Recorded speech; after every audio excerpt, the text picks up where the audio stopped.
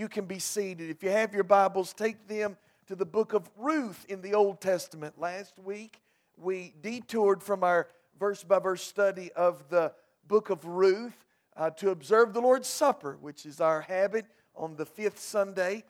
But today we're going to jump back into our series preaching through the book of Ruth. And I want to talk to you this morning on this subject: 3 keys to an encounter with Jesus. 3 keys to an encounter with Jesus. You say, Brother Ronnie, this is the Old Testament. I don't know if you know this or not, but we're talking about Ruth and Naomi, or Mara as she's called now, or Boaz. I understand that, but the Old Testament was given for our admonition, our learning, to teach us certain things. And I believe it's evidently apparent through, as we read the story of Ruth, that we realize that Boaz is that person or type or individual that is most likened to Jesus himself. And I don't think we damage or allegorize the Scripture to show that Boaz is this type of the Lord Jesus. And here in these first 3 verses in chapter number 2, that should be chapter number 2. I didn't change the text there. It's Ruth chapter number 2 and verses 1 through 3.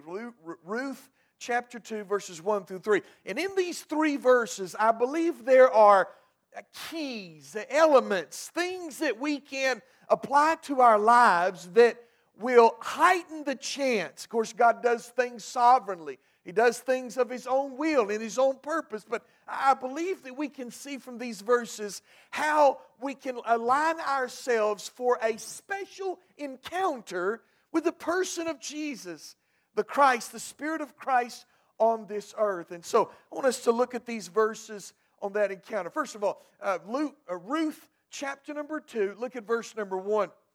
And Naomi had a kinsman of her husband's, a mighty man of wealth, of the family of Elimelech, and his name was Boaz.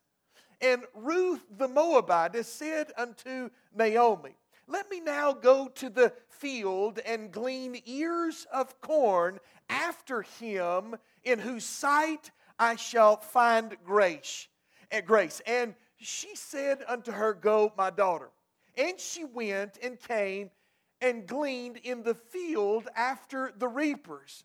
And her hap was to light on a part of the field belonging unto Boaz, who was the kindred of Elimelech. Let's go to the Lord in prayer. 3 keys on an encounter with Jesus. Dear Heavenly Father, Lord, we pray that you would send your Holy Spirit to illuminate our minds to understand the Word of God. Father, we pray that you would speak to our hearts as only you can.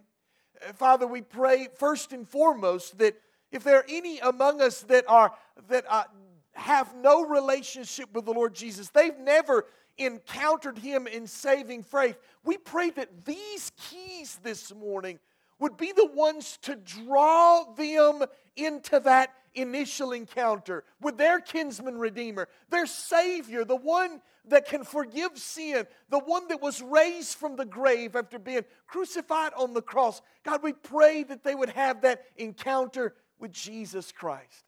But for us as well that do know Him, we can say in the past that we've come to know Jesus Christ, yet we constantly need that fresh encounter. And so, God, I pray that you would teach us from your word this morning how that we may align ourselves for that best possibility of an unusual encounter with the Lord Jesus, to strengthen and enable our lives. Father, we ask this in Jesus' precious name. Amen and amen. In 1991, in a newsletter from Dr. James Dobson, he relayed his opportunity to speak with Soviet dissident Irina Ratskovanka. It's the best I can do. I'm just going to Ratskovanka, who had spent 14 years in the labor camps as punishment for her Christian activities. President Reagan heard of her plight and put pressure on Gorbachev at the time to release her during their meeting. Matter of fact, I read after that meeting, one of the first things said at the press conference was Miss Irina, I'll just leave it at that, would be released from the gulag in which she was a prisoner. His entreaty of Gorbachev was successful. And after that, she lived in exile in London for many years. Matter of fact, she lost her Russian citizenship and for many years became a poet. Most of her poetry was written during that time in the gulags, in those prisons. Most of it was theological in nature, and I didn't read a lot of what she had written, but she became very renowned for her poetic works. Until she lived in London for many years, until 1998, after the fall of the communist regime there in Russia, she was allowed and permitted to come back and regained her citizenship in Russia and spent the rest of her lives there in her home country, dying in 2017 of cancer. After being raised, the story behind Irina is that after being raised in an atheist home where it was said that she found an old Slavic Bible when she was 23 years old. She did not know the Slavic language and actually was self-taught in order that she might read this outlawed book in Russia. And it was through the reading of that Slavic Bible that she had a personal encounter with Jesus Christ. She became a Christian. Her faith was quickly discovered by the KGB, which infiltrated the Russian Orthodox Church there in that country, and they became like phony priests, and they would find out who was coming for a genuine faith in Christ, and they would sort them out, and she was found out to be a Christian and sent to a labor camp. During her time in that gulag, she refused to deny the Lord. And they tortured her. Some of the elements of her torture, one of which was they drilled inside of her teeth without anesthetic in order to test her tolerance for pain. She was placed in an unheated room at 50 degrees for 5 months and given only a cotton gown. She sat on the cold floor and was fed only every other day. But she was immovable in her testimony. She was immovable in her character as a Christian. She later said, and I think it's the understatement of the century, following Christ is not a very pragmatic thing to do. It doesn't bring you very many benefits in the Soviet Union. And I think that's an understatement.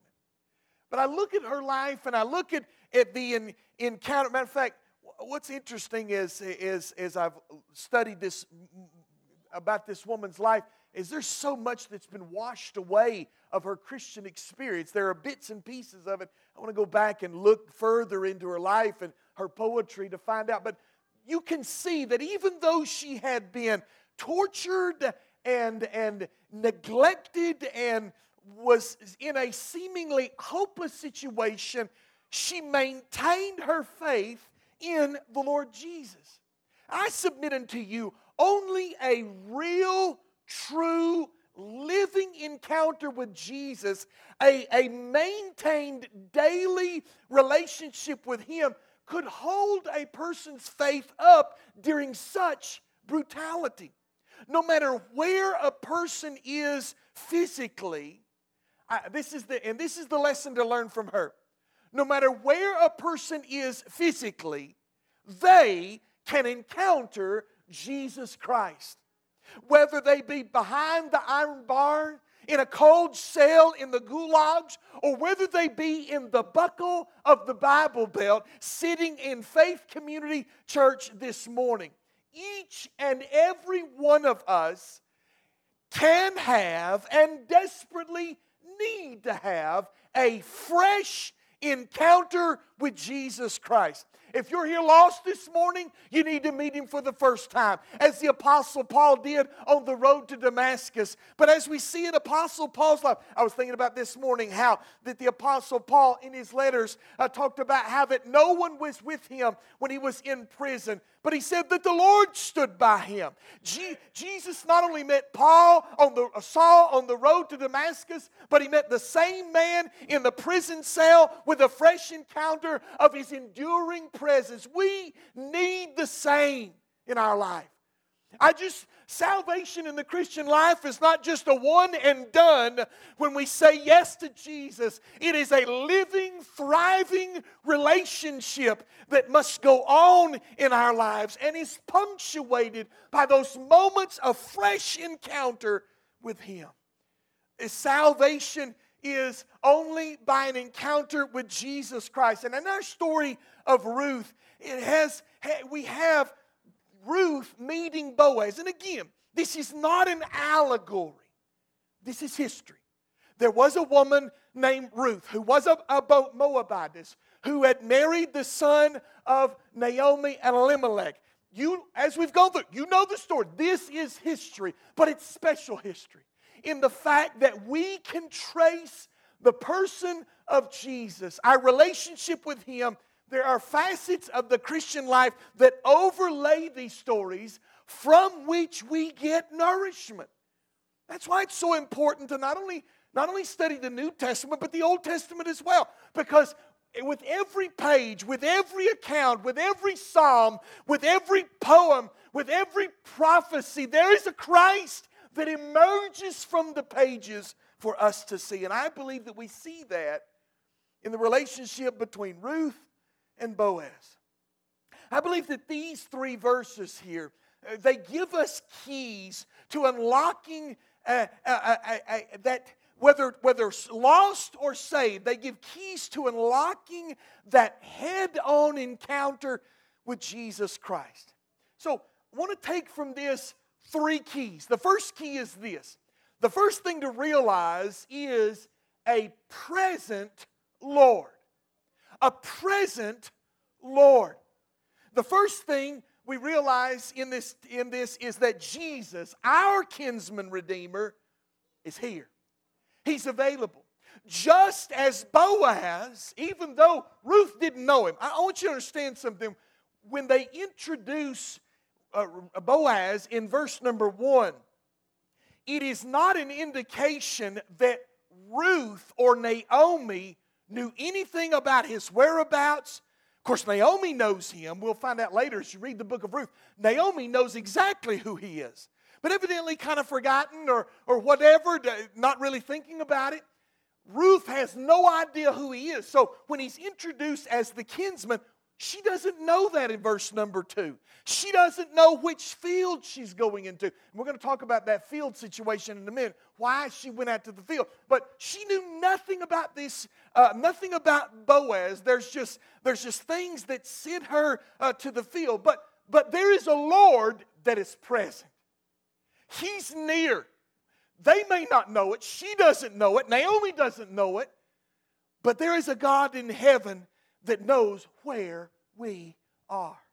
And there is a Christ that is available, that is near. Just like Boaz, even though she didn't know it, just like she didn't know that Boaz was near, there is a Christ that is near us. And notice, first of all, I want you to see the Lord, that He is a Lord of accessibility. When verse number 1, when we read of the kinsman, and Naomi had a kinsman of her husband's, a mighty man of wealth. This is what we would technically call foreshadowing. It's telling a necessary fact that you need to know before you read the story. It won't be, the implications of which will be later on. It's foreshadowing. But in this, we see that he was a man of wealth, a man of stature, of the family of Elimelech.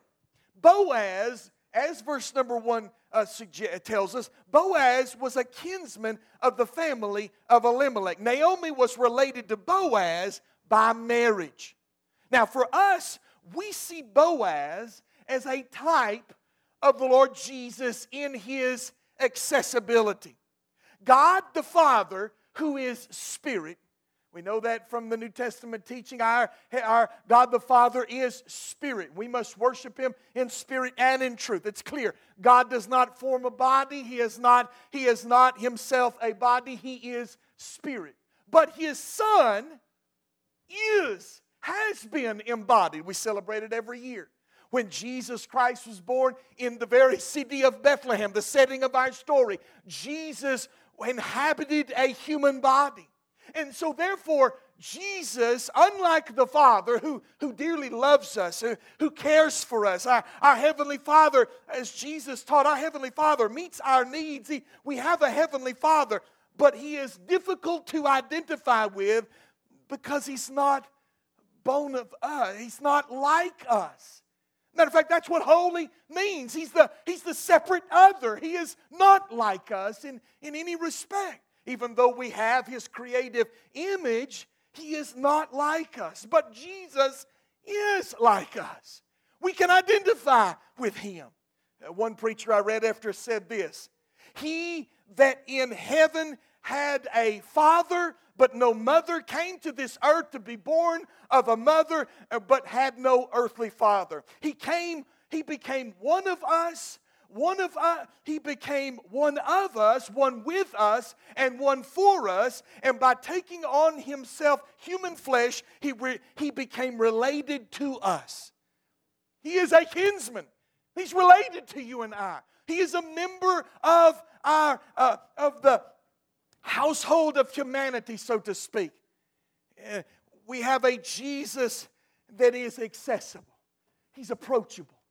Jesus, I firmly believe, and I know it's the fact, Jesus' body still exists. He is in bodily form beside the Heavenly Father in heaven. He's gone away. His disciples, they touched His body. They felt Him. He ate flesh before them. After the resurrection, they watched that body ascend to the heaven, to the highest of heavens, where He now sits at the right hand of the Father, making intercession for us. And His Spirit, we can't lay hold of the body of Jesus. One day we will, but we can't lay hold of that body right now. But His presence is here no less by His Holy Spirit. Jesus is near. That's what I'm trying to get to you this morning. He is accessible. Jesus is near. He's not some far off being that's unattainable, that's unrelatable. He's here. He's with us. He is accessible. Jesus longs for us to come to Him. Matter of fact, Matthew 28, His invitation, come unto me, all you that labor and are heavy laden, and I will give you rest. Jesus leaves an invitation for us to approach Him. A Lord of accessibility, a Lord of abundance. Notice in verse number 1, it said He was a mighty man of wealth. This was a man of notoriety. Boaz was a man of abundance, of wealth, of possessions. He was a man that had many servants. If you read further in the book, you'll get a picture of how he had men servants that worked for him. He had maiden servants, maidens that worked for him. He had a number of people. He was a landowner, a field owner. He had an operation in which he was the head overall. You'll find later on, we'll look up at this in a minute, but he commanded those that were under him to do certain things. He was a man of abundance. No matter the millions and billions in wealth that are touted by the wealth of this world, none can match the untold treasures of abundance that are owned by the Lord Jesus Christ. Oftentimes, when I never forget a study, I went through the book of Revelation, and there's always this wonder, what is the book in the hand of the Father? What is the book in the hand of the Father? In Revelation chapter number 5, there was no one worthy to take the book. No one could come and open the seals thereof, because I honestly believe that this is the title deed to the earth. And the unraveling of the apocalypse, the unraveling of all things and following out according to God's providential will can only be done by the owner of the scroll. And who is it that took the scroll? It was the Lamb from the midst of the throne. It is Jesus Christ that is the owner of all things. Jesus, by virtue of creation, is the owner of all things. What is it the old black preacher S.M. Lockridge says? He didn't have to put a laundry mark on the meadow to show his ownership. No, he owns it by creation. He didn't have to put a copyright of the song of the songbird in the skies. Why? Because he's the owner. He's the owner of all things in heaven and in earth. He's the owner of all things. Like one old preacher said, he owns the cattle of 1,000 hills, and he owns all the taters underneath the hills too. He's the owner of all. You say, Brother Ronnie, is that why we come? We come to Jesus because He owns all things and we might get a piece of the action there? No! No, for goodness sake, no. He is the owner of all things, and He will not. I don't believe in a prosperity gospel. I don't believe in a gospel that says you'll be healthy, fit, and wise, and healthy, wealthy, and wise if you come to Jesus. Well, you will be wise. I don't think you'll be healthy and wealthy per se if you come to Jesus. That's not our birthright. Our birthright is eternal life. Our birthright is persecution. Our birthright is difficulty, manifold temptations. We talked about it Wednesday in Peter, how that we are destined for problems and difficulties in life, but we come to Jesus for ultimate salvation, to escape the wrath of God. We come to God for His abundant mercy. We come to God for His grace. In John 1:14 it says, the Word was made flesh and dwelt among us, and we beheld His glory, the glory of the only begotten of the Father. What? Full of grace and truth. I need grace. I need truth. I need mercy. That's what I come to Jesus for. His abundance in that regard. Lord of accessibility, a Lord of abundance. Also, He's a Lord of authority. Our verse says that He was a mighty man. As a matter of fact, the name Boaz means mighty man, or a man in his strength. Some suppose him to maybe be a mighty man of the law, because he knew it well. When it comes down to the kinsman redeemer, we'll see later on, when it comes down to that kinsman redeemer, he knew the law. He just couldn't take Ruth, even though she wanted to be with him. She couldn't just take Ruth and fulfill the role of that kinsman. No, there were other things that had to be done. So he might have been a man mighty in the law. He might have been a judge. You go back to the book of, well, this is right on the end of the book of Judges, and you'll find all kinds of interesting characters, men of virtue and flaws in the book of Judges that were these men that were judges in Israel. He might have been a judge in Israel, but needless to say, he was a man of authority. You go back and you read these subsequent chapters. He gives command to his servants to do certain things and to permit certain things. One of my favorite, I mentioned it, I believe in our prayer this morning, is he tells his men as they're harvesting that barley to not get every bit of barley, but to take little handfuls, and wherever Ruth was, throw them right in her path. Little handfuls on purpose, and they do just that. And she gets an overabundance of wheat and of barley. Here we find that he is a man of authority. I tell you, God has given Jesus a name above every name, that at the name of Jesus, every person that has ever lived, every person that will ever live, will bow the knee to Jesus Christ and declare Him Lord. That's an authority that the men of all history have lusted after and desired for, that all the nations would bow to them. Nebuchadnezzar wanted it, Caesar wanted it, Stalin wanted it, everybody through history wanted a position of ultimate authority, that every knee would bow to him. But the only person that will ever occupy that kind of authority is the Lord Jesus Christ. And when He splits the heavens and makes His appearance, every knee will bow and every tongue confess Jesus Christ is Lord, to the glory of God the Father. He said it so Himself upon His resurrection. Jesus came and spake in Matthew 28:18, all power is given unto me in heaven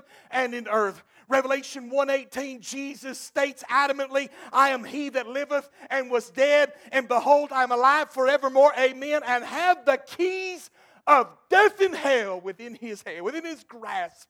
He is a man of authority. Boaz was a man available to Ruth. Boaz was a man that had exactly what Ruth needed. Food. Life was found in him.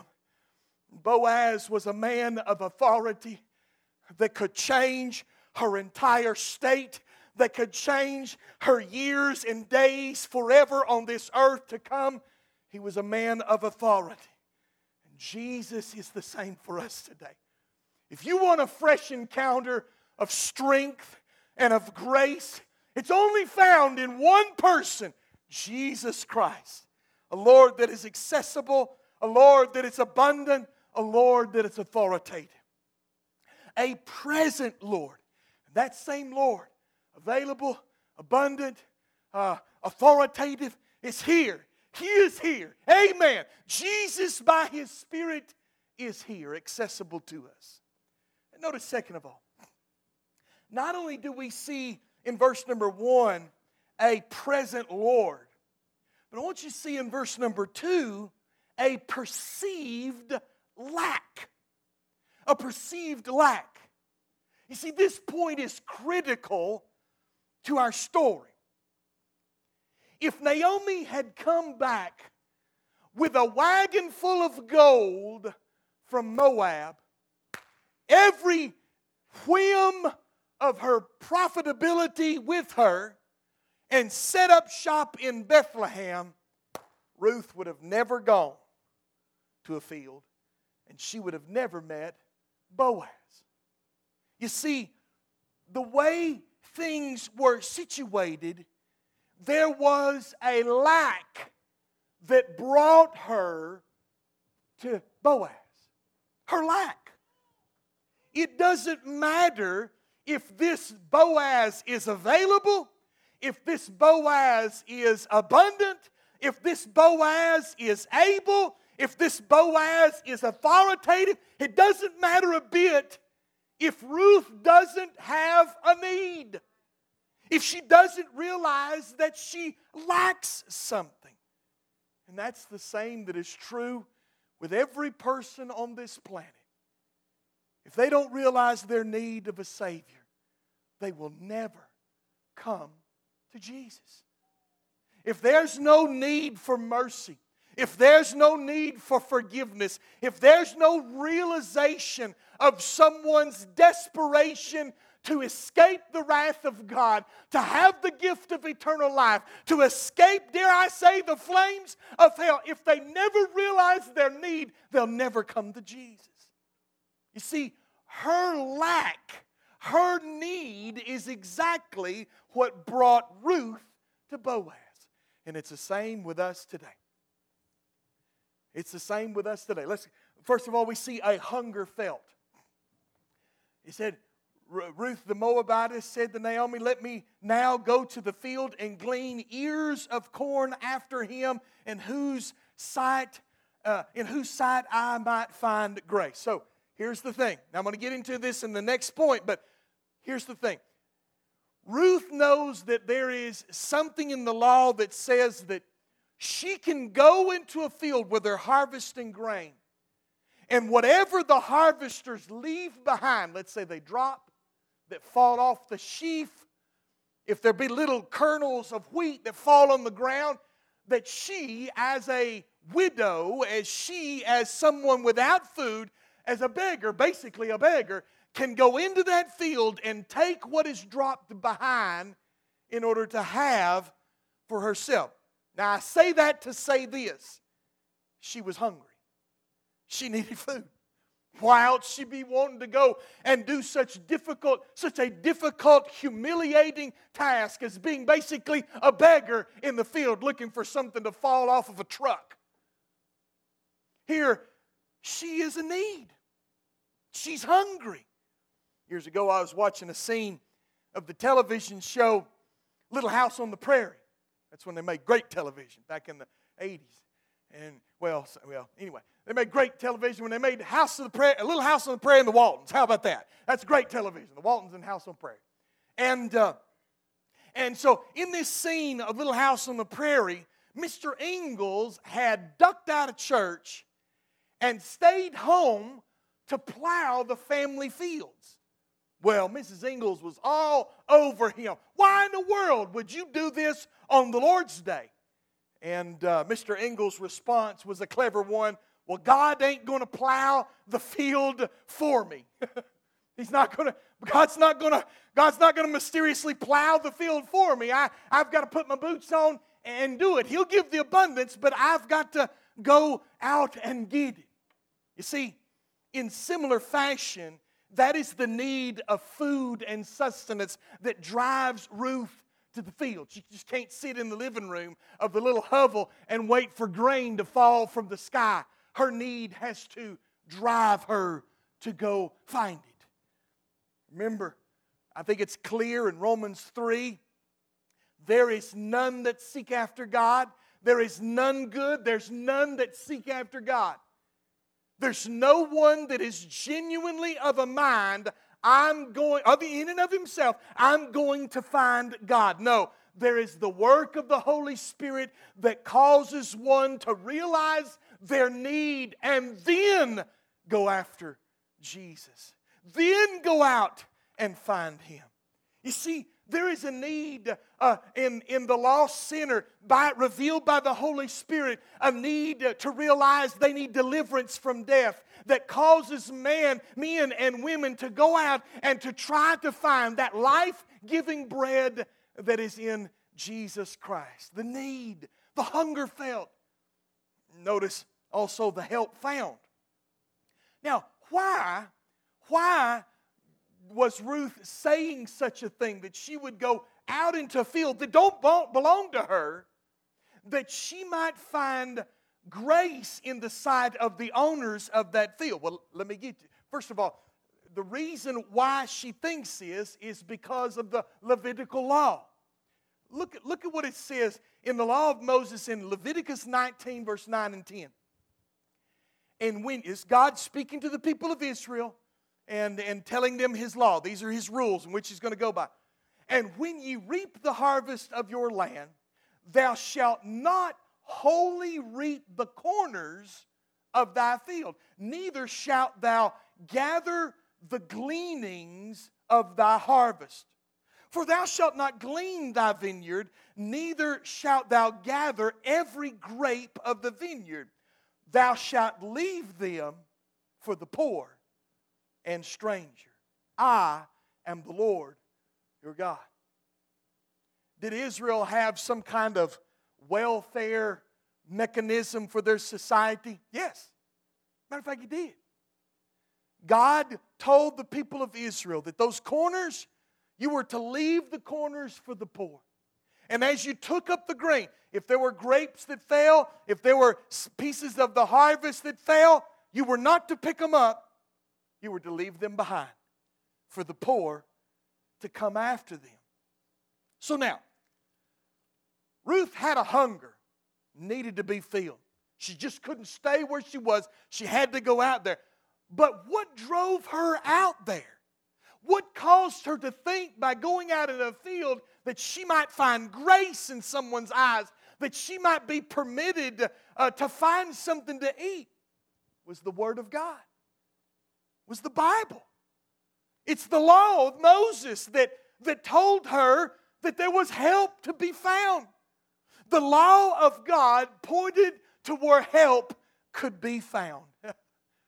Listen, you cannot exclude the Word of God from a fresh encounter with Jesus Christ.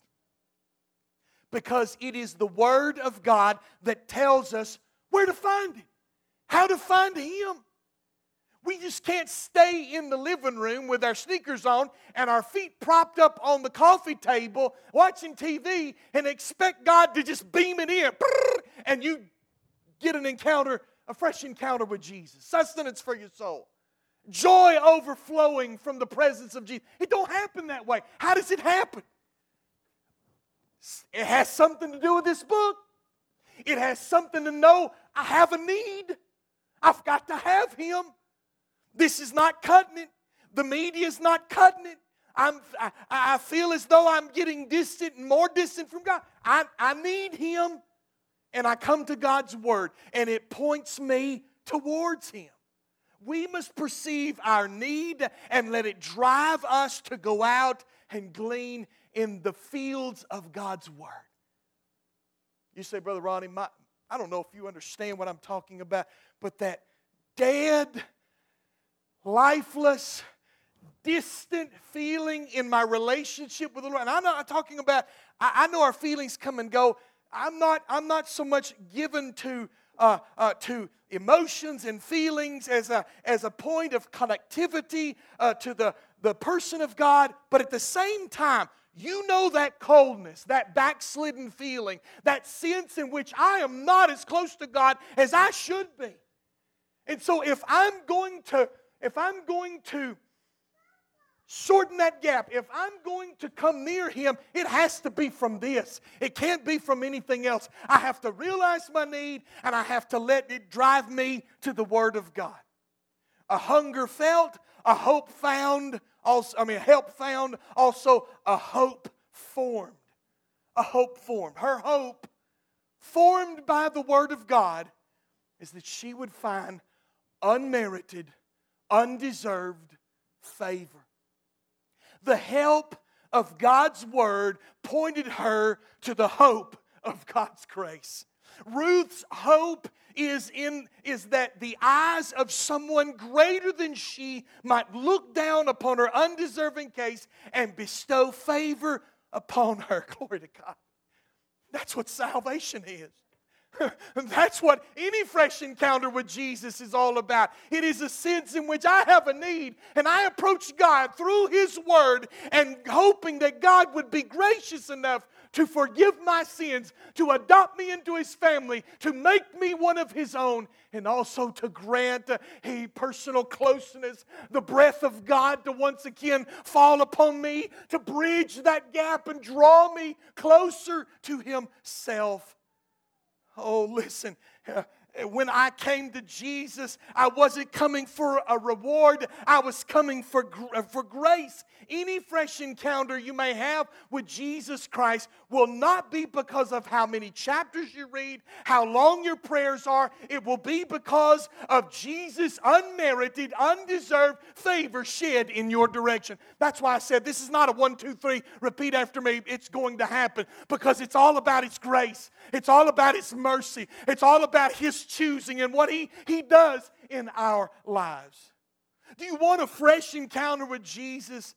Then you've got to realize that you have a need and that the Word of God is what will drive us to Him. And in that, through the Word of God, there is a hope formed that we will encounter Him. You'll never encounter the grace of God until you realize that you are a needy person. And if you don't encounter someone outside of your ability, you will die for want of nourishment. Just like Ruth would die of starvation sitting in that living room with all the faith in the world, had it not realized that she had the need, that there was the Word of God that said she could go out into that field with the hope that she'd find grace in the eyes of someone in authority. And the same is true with God's salvation for us. A present Lord, a perceived lack. Doesn't matter if the Lord's near. Doesn't matter if His presence is so thick you could cut it with a knife. If you don't realize you need Him, if you don't realize that the Word of God is where He can be found and draw near, where hope is formed, it will do you no good. Last of all, we see a providential leading. Verse number 3. And she went and came and gleaned in the field after the reapers, and her hap was to light on a part of the field belonging unto Boaz. I remember years ago when I was taking discipleship training. In that discipleship training, they asked you to circle words that were key words, important. Maybe you didn't know what the word meant, and you were to dig into and study the meaning of those words. Well, this word hap in verse number 3 needs to be a word that's circled 3 or 4 times. It's an old English word that means by accident, by chance, or as fortune would have it. He happened. We would use he happened upon, but they used hap. Her happening, she happened upon the field of Boaz. Now, many people might see that as luck. One of my favorite preachers is a preacher by Ed Ballou. I don't know if he preached much on this mountain, but Ed Ballou was a great influence in my early life. Ed Ballou was a preacher of just unequaled eloquence. He could turn a phrase and talk to people. The legend is that little babies would sit and listen to Ed Ballou. You know, he would captivate the kids. They would constantly be just hooked on Brother Ed Ballou. Anytime Ed Ballou, you listen to his preaching, sometimes he'll get along the subject of luck, and he'd preach against having a rabbit's foot in your pocket. You have rabbit's foots in your pocket. They wasn't lucky for that rabbit. Somebody cut his foot off. And I don't see how you think that bring you luck. And some of you guys in your barn, you've got a horseshoe that's up there, right way up to collect all the luck. He said, he followed that by saying, he said, I hope that thing falls off and hits you on the head. He said when it would come to luck, he would say this, I've got something very profound to say to you, all of you that believe in luck. He would make that sound in front of everybody. Why? Because there is no such thing as luck. Four-leaf clovers and little rainbows following leprechauns. There is no such thing as luck. I believe that the Holy Spirit is not teaching us about chance or luck, but is emphasizing the outward appearance of the providence of God. From the outside, it looks as though that whatever field, I can imagine, what made Ruth go to the left field and not the right field, or the right field and not the left field?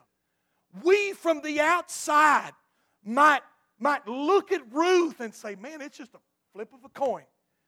It's just luck, dumb luck, that she happens into the field of her near kinsman. You know, we could do the same thing in other parts of the Bible. You think about Abraham sacrificing Isaac on Mount Moriah. There just happened to be a ram coming up the other side to replace Isaac.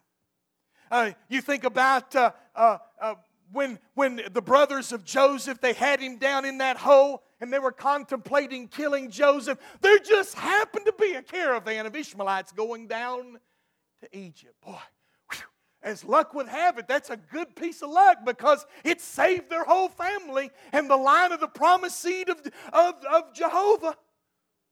Or was it luck that this burning bush was in the sight of Moses as he was on the backside of the wilderness?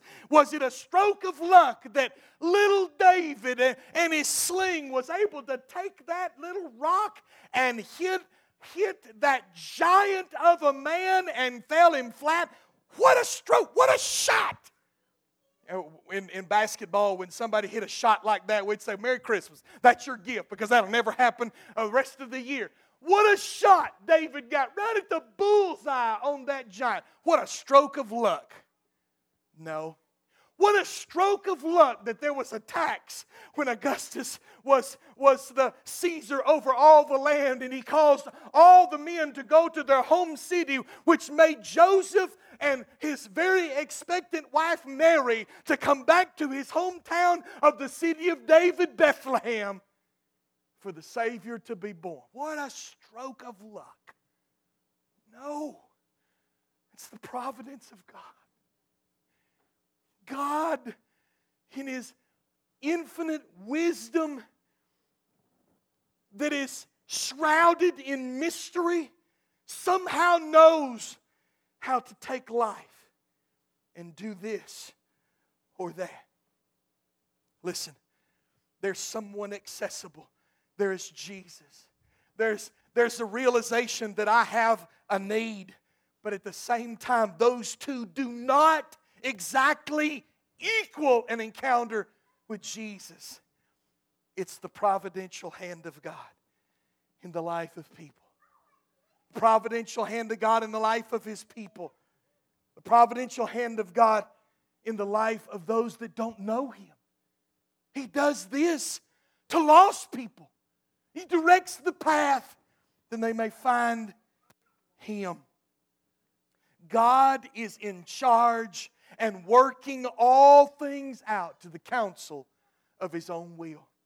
Notice, first of all, I'm almost finished. We see God's leading to a place. God leading to a place. We see in verse number 3 that her hap was to light on a part of the field belonging unto Boaz.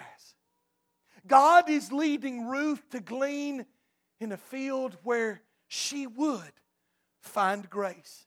God is leading her onto a stage where He Himself is orchestrating moment by moment according to His will.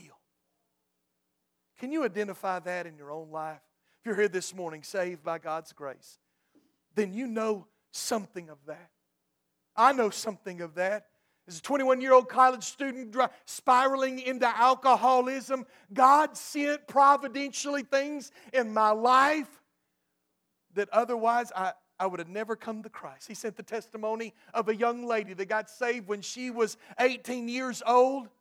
And it proved to me, I thought salvation was only for old. I thought Christianity was just something old people did to impress each other. But he sent the testimony of that young lady right there to me, how that God radically changed her life. And my thought was, will God change my life? Then I was in, I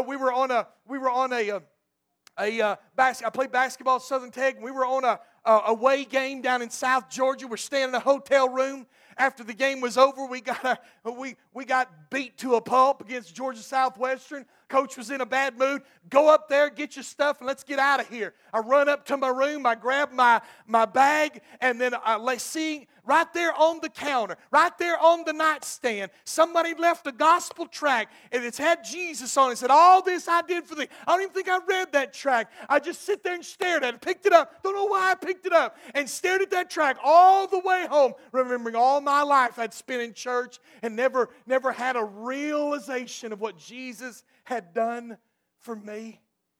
And then that night, when I realized my emptiness, my need of a Savior, driving down I-75, I called out to the Lord Jesus, and He saved me. There were little handfuls of purpose. There were little providential nudgings along the path that brought me to Himself. Maybe you're here this morning and you're lost. Hey, today is that nudging where God is taking the Word of God and the picture of an available Savior that is ready to save and guiding you straight to Him. Straight to one that will save you. Straight to one that will meet your needs. Oh, listen, do you want a fresh encounter with Jesus?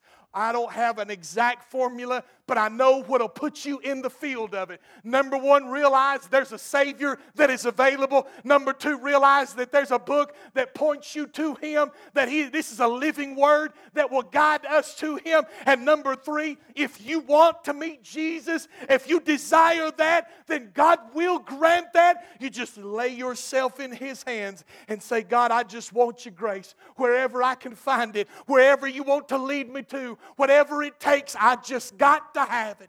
I've got to have it. The leading to a place,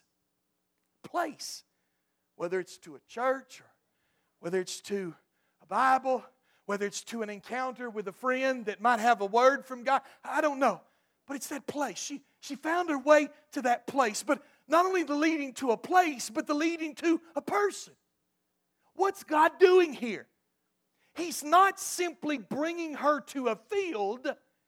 You know the story of Ruth, how she meets Boaz, and they get married, and the lineage of David continues, and all the way into the person of Jesus. It's not about her finding a field of food. It's not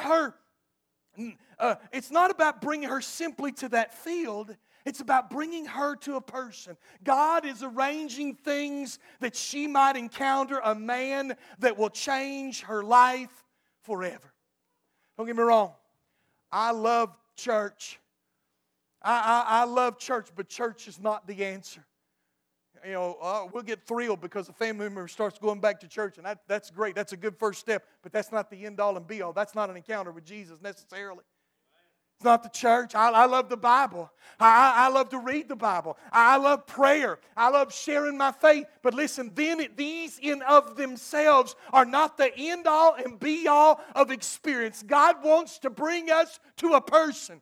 God doesn't necessarily want you to live by a rule book, a set of rules. That's not the Christian experience. The Christian experience is not living by a handbook of objective rules. Those are rules, yes, those are things we should follow. But the objective of the Christian life is to know Christ, to know Him greater than we've ever known Him before. To know the power, Paul said, to know Him, to know Him and the power of resurrection and the fellowship of His sufferings. To know Him, to know Christ, to know Jesus. God wants to bring us to a person, Jesus. This is the providential leading that only God can do. He longs to do it. There is nothing that would please Him more than for you to encounter His Son, time and time again. I think of so many people down through history. I think of the great missionary Adoniram Judson. Adoniram Judson, his father had hopes for him going into ministry. He went into college as a young man. Was there, met another man who led him down a path of atheism, a refusal of God. He had to come back and tell his father that he was leaving any hope of being a minister, that he was an atheist, that he was going to throw off the yoke of Christianity. He went traveling out west to see a family member, stopped in an inn one night, out of random on the side of the road. It was dark, riding by horseback, he had to find a place to lay his head. Adoniram Judson said that yes, they had one room, but they were reluctant to rent it to anybody because the room adjacent to it was a man that has been very ill and that is dying. No, probably will die tonight. A bitter, nowadays they put so much morphine in you that there's no realization of the pain and suffering that goes into physical death. Not in this case. And he's like, well, I'm so tired, I'll just take the room. I can sleep through anything. And all that night, he heard the moans and the cries of this man, the whisper of doctors in the hall. There's nothing that we can do for him. All of the moans and the cries until late in the night they grew silent. Adoniram Judson came down to pay his bill and to leave that morning. He asked about the man that had finally quieted. Oh yes, that man died that night. As feeling a tinge of remorse, he asked the man's name. The man in the very next room was the man in college that led him down the road of atheism. It was then and there that Adoniram Judson put his faith and trust in Jesus Christ. God had providentially led him to Himself through those happenstances, through those circumstances. I think about D.L. Moody. D.L. Moody was saved as a late teen, early 20s. Greatly influentially used in Chicago. His ministry then began to branch out. He began to do meetings all over the country, went to England. There became a household name in America because of what reviving happened in England at the preaching and ministry of D.L. Moody. D.L. Moody came back and his ministry, he admitted, had gotten into a place of staleness, a place of problems, dryness in it. There were a couple of ladies that came to him and said, we want to pray for you and pray God gives you an extra touch. And he said, no, don't pray for me. Pray for souls to be saved. Pray for the meetings. Don't necessarily pray for me. But they persisted in their prayer. And their testimony of D.L. Moody needing a touch caused him to call out on God. And just before he went back to England, he's walking down the streets in New York City, and God so overwhelmed him with an encounter of His presence. He had to find a secluded room, a private room to worship and to yield himself completely to the Spirit of God. It was the extra touch he needed, and God magnificently used him beyond any possibility that he had had before. God used him in a special way through a fresh encounter with Jesus. That's what your life needs. That's what my life needs. A fresh encounter with Jesus. If you're here this morning and you don't know the Lord Jesus, God's providentially brought you here. See your need of a Savior and come to Him. If you're here burdened down with life, you seem so distant from God. You were so much closer to God than you used to be, and now it just seems like life piles on. I know something about that. Life just piling on and piling on. And with everything that is handed to you in life, you just seem that much further from God. Listen, you need a fresh encounter with Jesus. Know that it comes through His Word. Know that it comes through seeking after Him. Come to Jesus. Let's all stand to our feet, every head bowed, every eye closed. If you're here and you're lost, you don't know the Lord Jesus, I beg you to come. I'll take the Bible, show you what I can for you to know and how to be saved. If you're here and need a fresh encounter with Jesus, why don't you start right now in your chair or at this altar saying, God, I need you. I need your grace. I need to encounter you fresh and anew. We need that as a church. We need God to blow through this place and do a work in every one of our lives. Pray that God does it. Let's go to the Lord in prayer. Dear Heavenly Father, Lord, we love you. I thank you for the Lord Jesus. Thank you for these shadows, these sketches of what happened to Ruth, bringing her to Boaz. God, I pray that you do the same in us. Providentially guide us, lead us to a fresh encounter with you. I'll admit, Father, I need this in my life. Life is just piling on after piling on after piling on. The distance seems so great. Oh God, may I dive into your word even deeper and find in that place, find grace in your eyes. And God, you bring me into a head-on collision with Jesus. Father, I pray this in Jesus' precious name. Amen and amen.